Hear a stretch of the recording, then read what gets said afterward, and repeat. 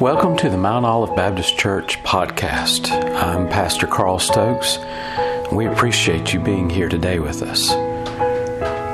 Our desire is to preach the Word of God effectively and clearly so that you can understand God's desire for you in your life.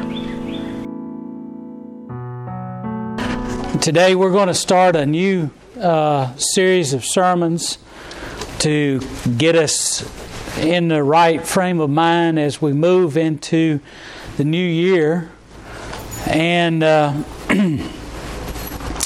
we all have, as we move into a new year, we can't know today what's going to come tomorrow. We know with some certainty that if the Lord doesn't come, we're going to face another day. If the Lord doesn't come or take us home, we'll all face another day. We know the sun will come up. We know the sun will go down. But a lot of times we don't know what will be included in that day. A lot of times, though, we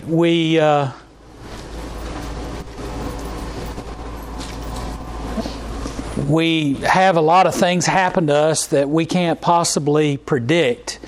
We don't know if we'll get cancer or if someone we love will be in a car accident, or we can't know or whether or not we'll get a new job or lose our job or have something happen to us that'll cause us financial ruin. We don't know any of those things, but we do know is that we have decisions that we have to make each and every day about those things that happen. We have to face those things, and the people that we are is based on the decisions that we've made. And a lot of times the reason that you wind up the way you are is because your parents have taught you, hopefully, the best way and the right way to make decisions. You make good decisions and you make bad decisions. And all you can hope for as a parent is that your child will make good decisions. Well, God's the same way. He looks at us as His children, especially those of us who have Jesus Christ within our heart and life. And He talks to us about, in God's terms, it's not good and bad decisions, it's wise and foolish decisions. God wants us to make wise decisions. He wants us to make decisions that exhibit His wisdom in our life. And the decisions that are not wise, God doesn't mince meat about it. He doesn't try and hide what He thinks about it. He says if it's not a wise decision made with God, it is a foolish decision. It is a decision that is very extremely foolish. And we're going to look at that today, starting today, and we're going to look at that for a couple of Sundays about making wise decisions in our life. If you will, turn in your Bibles to 2 Chronicles. Now that's not to be misconstrued. As a young person, I used to always get Chronicles and Corinthians confused. They're similar. Chronicles is in the Old Testament. Corinthians is in the New Testament. Corinthians is a book written by Paul to the church at Corinth. Chronicles is a book in the Old Testament that is a book of history. It goes along with 1st and 2nd Kings. In fact, 1st and 2nd Kings tells the history of Israel from the royal perspective. And Chronicles, 1st and 2nd Chronicles, tells the history, that same history of Israel, but from the priest's perspective. And so we're looking at 2nd Chronicles chapter 1 today. But I want to start us off with a quote that's very familiar to a lot of people. I didn't grow up in a home where this quote was as prominent, but even though we didn't have someone in a 12-step program, we did have the prayer that's so familiar to those who are in those programs, embroidered on a Afghan that was given to us, and I think we still have one like it today in our home. It says in those programs, it is the prayer that says, "God, grant me the serenity to accept the things I cannot change, and the courage to change the things that I cannot, and the wisdom to know the difference." Now, that's a great prayer, but it kind of leaves things kind of off. It kind of leaves a little gap there of some of the most important aspects of that that should be in that prayer, and that is God, grant me the will to decide to change the things that I can, and the courage to make those changes, and the wisdom to make the right changes. You see, it's not just simply accepting what comes at us. We have to understand and realize, and I believe in those 12-step programs, those individuals going through hardships and difficulties with addiction need to realize and understand as much as anyone else. But all of us need to understand that life is not just about what happens to you as if you have no choice in the matter. Now, you will have a lot of things happen to you in your life, and a lot of things that you can't control, a lot of things that you can't anticipate and know beforehand and be able to make a conscious decision to change.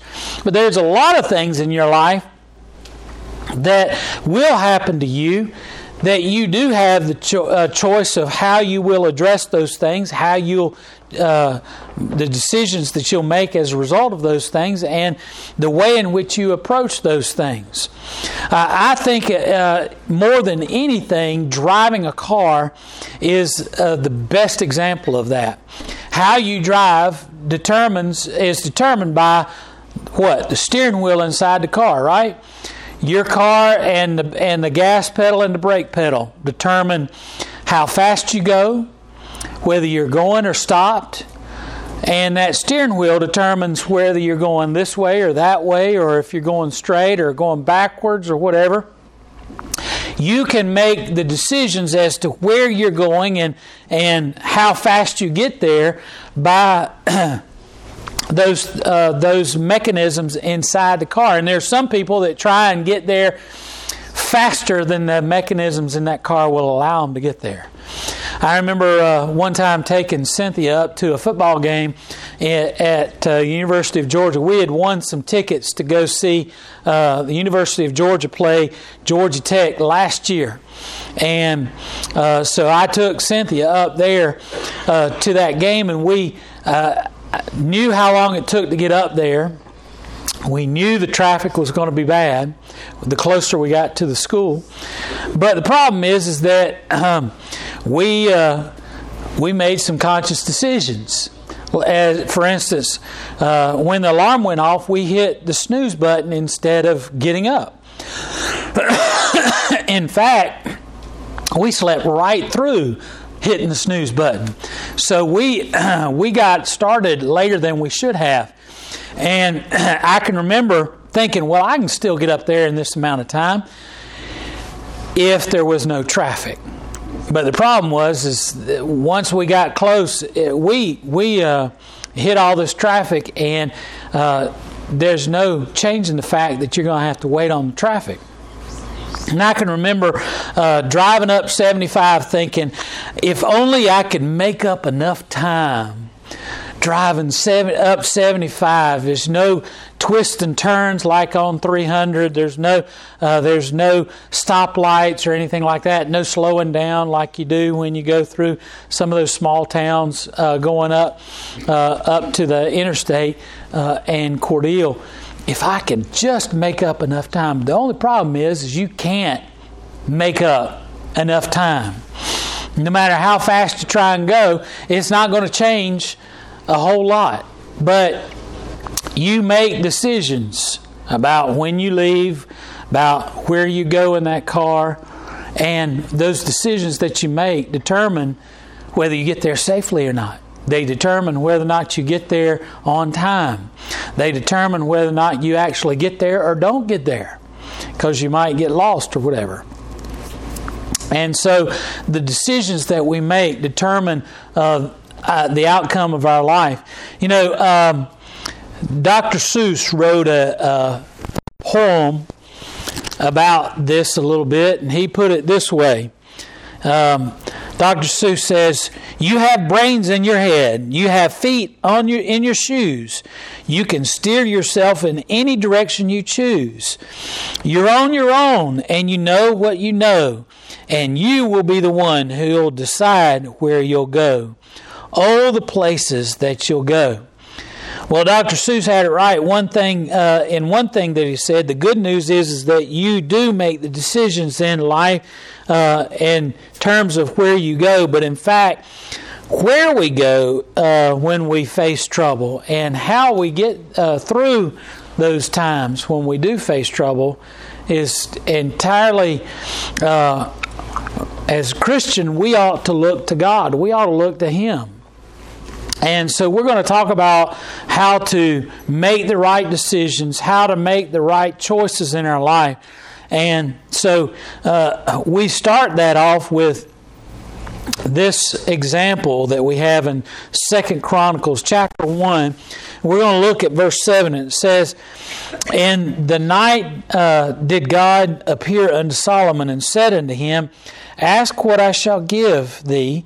And Solomon said unto God, Thou hast shown me great mercy unto David my father, and hast made me to reign in his stead.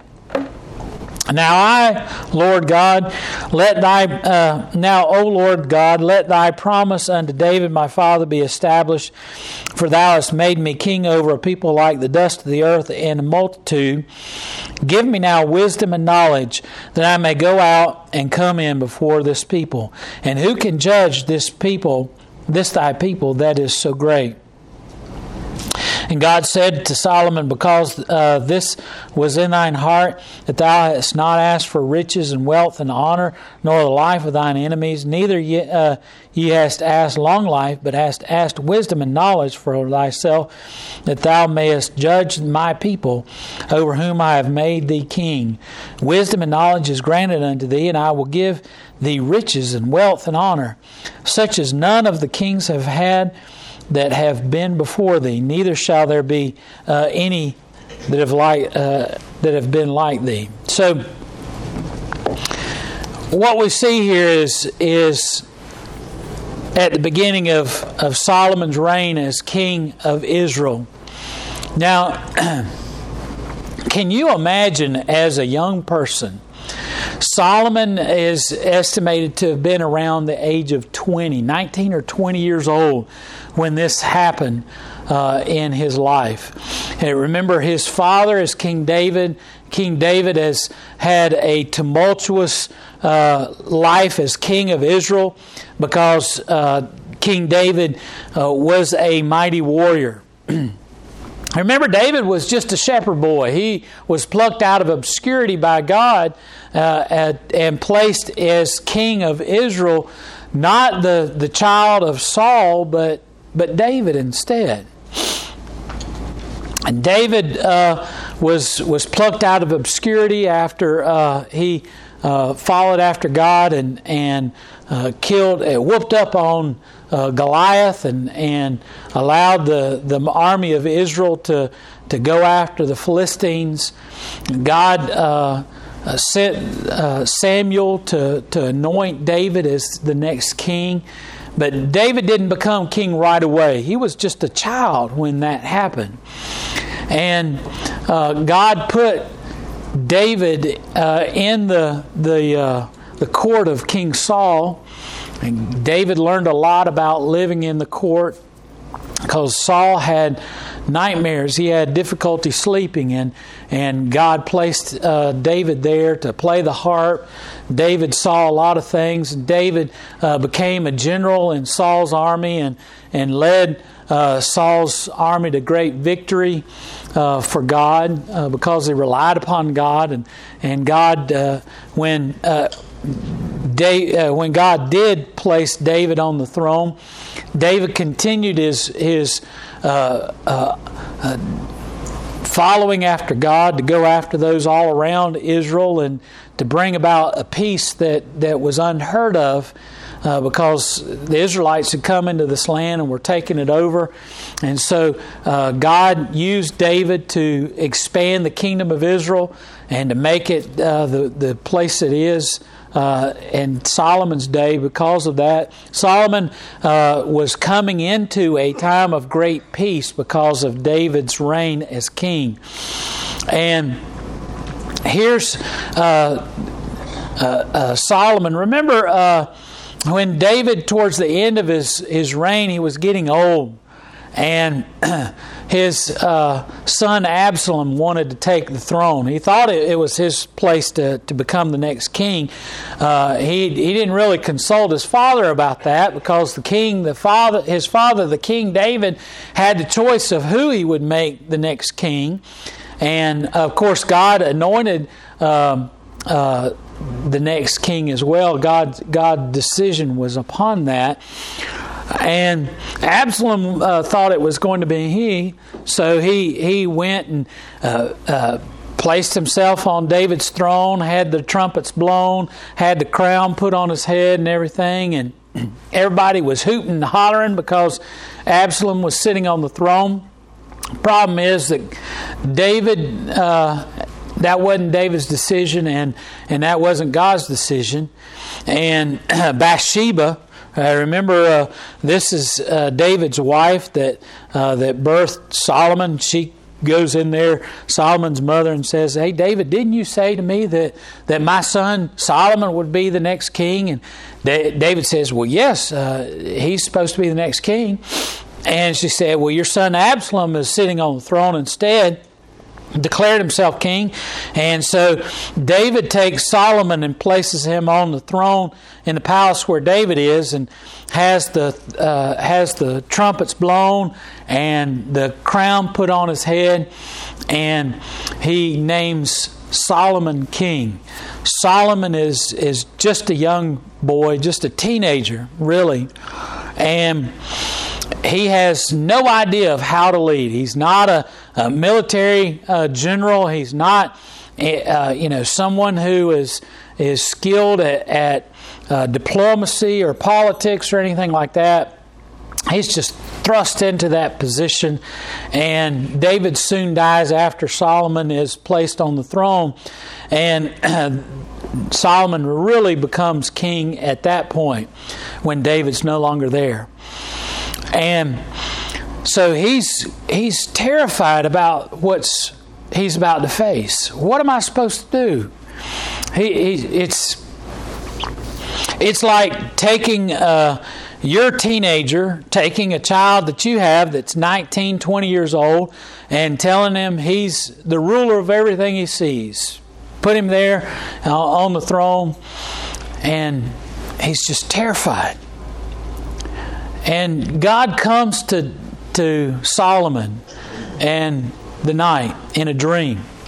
In 1 Kings chapter 3, I believe it is, which is the parallel in Kings, it says that God comes to Solomon in a dream. And it says, "In the night did God appear unto Solomon and said unto him, Ask what I shall give thee."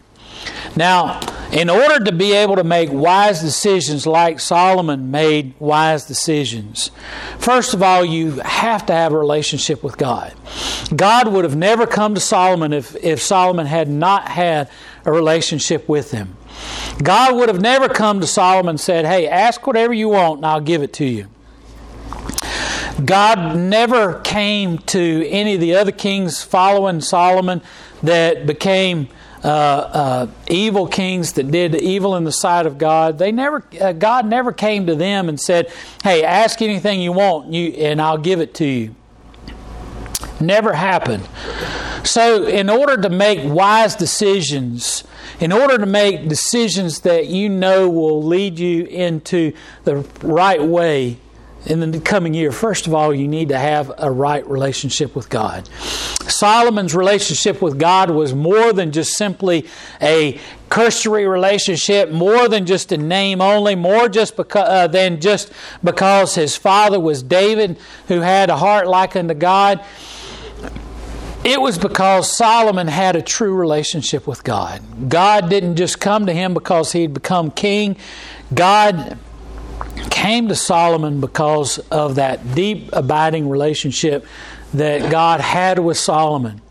And in order for God to give you wisdom in your day, in order for God to direct your pathway, the first thing you need to have is a good relationship with God. One in which,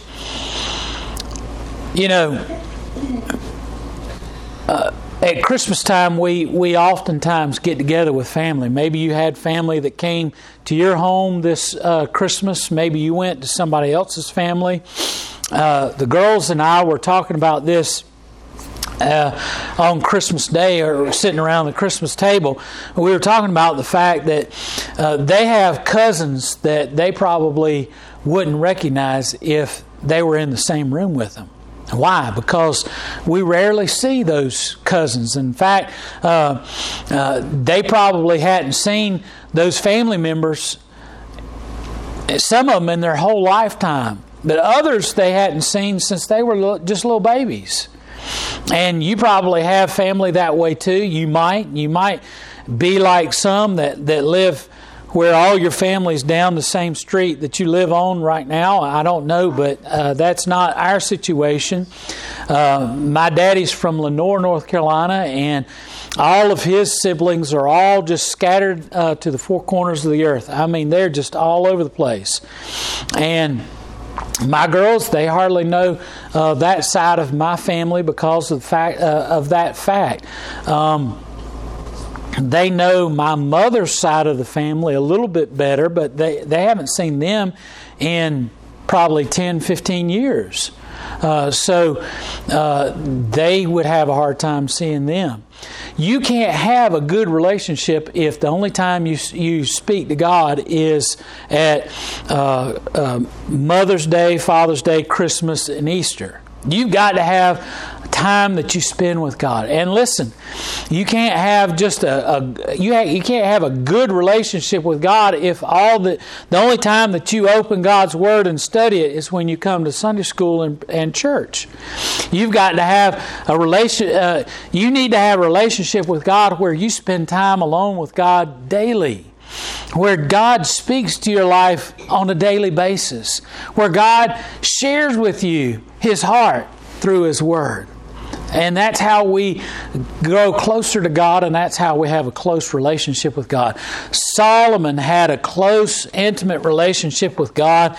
You could tell clearly that he had that type of relationship that gave him wisdom in just simply what he would ask. And God comes to Solomon and He says, Solomon, ask whatever it is that you want, and I'll give it to you. And Solomon says in verse 8, Thou hast shown great mercy unto David my father, and hast made me to reign in his stead. Solomon understands, secondly, where everything comes from.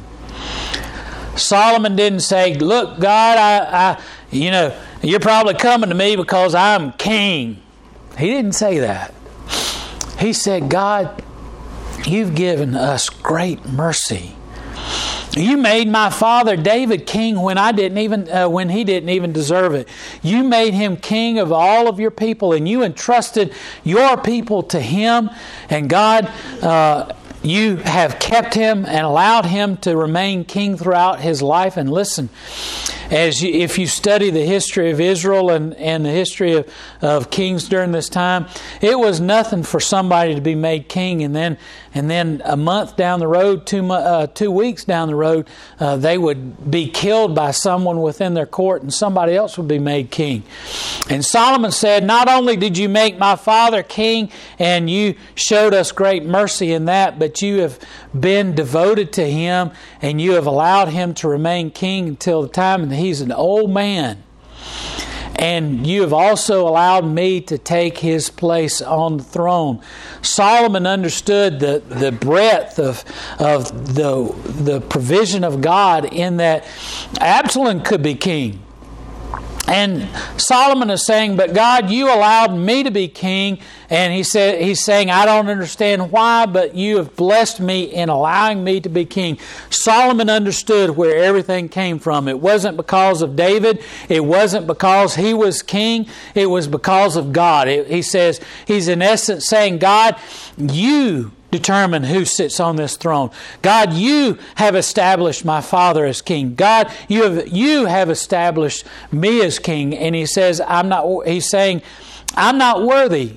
You want to see where he says that? He says that basically when he says, you've made me reign in his stead.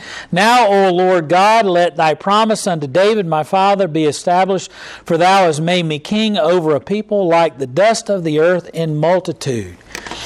He's saying, God, you've made me the king of a great people, and you've not only kept your promise to David in making and placing me on this throne, but you've kept your promise all the way back to Abraham. He says, because the promise of making God's people, the Israelites, as numerous as the dust of the earth or the stars in the heaven was part of the covenant that God made with Abraham. And Solomon is saying, God, you have not only shown grace and mercy to me, I know you to be in what we would say, I know you to be a man of your word. You have kept your promise, God. You've kept your promise to my father, and you have kept your promise to Abraham. And he says, I know you'll keep your promises to me. We have to understand that no matter how hard we work, no matter what decisions we make, everything that we have comes from God. And we have to know and understand that just to have a good relationship with God doesn't mean that everything's going to go great, that everything is going to run smoothly, that everything in our life is going to be coming up roses. We have to acknowledge the fact that everything that we have, even when things are bad, that all the things that we enjoy, the fact that we've endured even through hardship, is a result of God's handiwork in our life. We have to express to God our dependence upon Him and express to Him our willingness to continue to depend upon Him. Solomon says, I know that all that I have comes from you. And he says, I know that anything good comes from you. Now, O Lord, let thy promise... verse 10 says, give me now wisdom and knowledge that I may go out and come in before this people. For who can judge this thy people that is so great? Now, Solomon doesn't ask for something that's selfish. He asks for something that is a part of God's plan. God has made him king. God has established Solomon as the ruler over his people. Solomon already knows that God's plan for his life is that he sit on the throne and that he is the ruler and that he is to make decisions. So he knows and understands his place in God's plan in his life. And so he asks God to help him in doing what God has already determined His plan is for Solomon in his life. He says to God, God, give me wisdom that I might accomplish what you've already determined my life should be. He says, allow me to have wisdom so that I can go forth and make the right decisions to rule your people and allow me to be an instrument in your hand. Solomon is saying to God, help me, God, to do what you want me to do. And God acknowledges that. In the next verses he says, Solomon, because you could have asked for great wealth and you could have asked for the lives of your enemies, you could have asked for a long life. He says, you could have asked any of that. And God says, I would have given that to you. because I gave you that freedom. He says, not only am I going to give you wisdom and knowledge, I'll give you all those things too. Solomon received the blessing of God because God asked him what he would have, and Solomon says, I just want to do well what you've asked me to do. And really that ought to be all of our prayers. God has tasked us with a task. You might not realize it, but you've got a job. You and I each have a job. God's Word tells us in the New Testament that we're to, in Matthew, God gives us a commandment. He says, go out into the world and tell everyone, teaching them all the things that I've taught you, baptizing them in the name of the Father, Son, and the Holy Spirit, and making disciples. We've a task. God has determined that for us. The question is, how will we approach that task before us? God has given us the ability to ask Him very similarly to what Solomon has received here. God didn't come to us in a dream at night, but He has told us in His Word that wherever we go, He'll be with us. That means that God's presence is with us at all times, and we have a choice. Will I listen to God, or will I listen to myself? Will I do things in my own wisdom, or will I listen to God's wisdom? Will I allow the wisdom of God to determine the things that I say and do, or will I listen to my own desires in my own life? We have a choice too. And that choice is, how will we face the decisions that we face each day? We have an option. Either I'll listen to God, or I'll listen to myself. Solomon was given great wisdom because he said, I'm going to listen to God. I'm going to place God first in my life. I don't have any delusions as to where my wisdom comes. I know that wisdom comes from God, and so I'm going to ask God for more of that. We need to be in a place where we realize that God gives us great wisdom if we simply would just trust in Him. If we rely upon God for direction in our life. If we rely upon God to give us the right choices. Everything in our life, everything ought to be determined by listening to God and allowing Him to lead us to the right choice. And that begins, as I said before, with having a relationship with God. If you don't have a relationship with God today, you can't ask God for wisdom in making decisions because you haven't made the first step. You haven't begun your trip. You haven't begun your journey.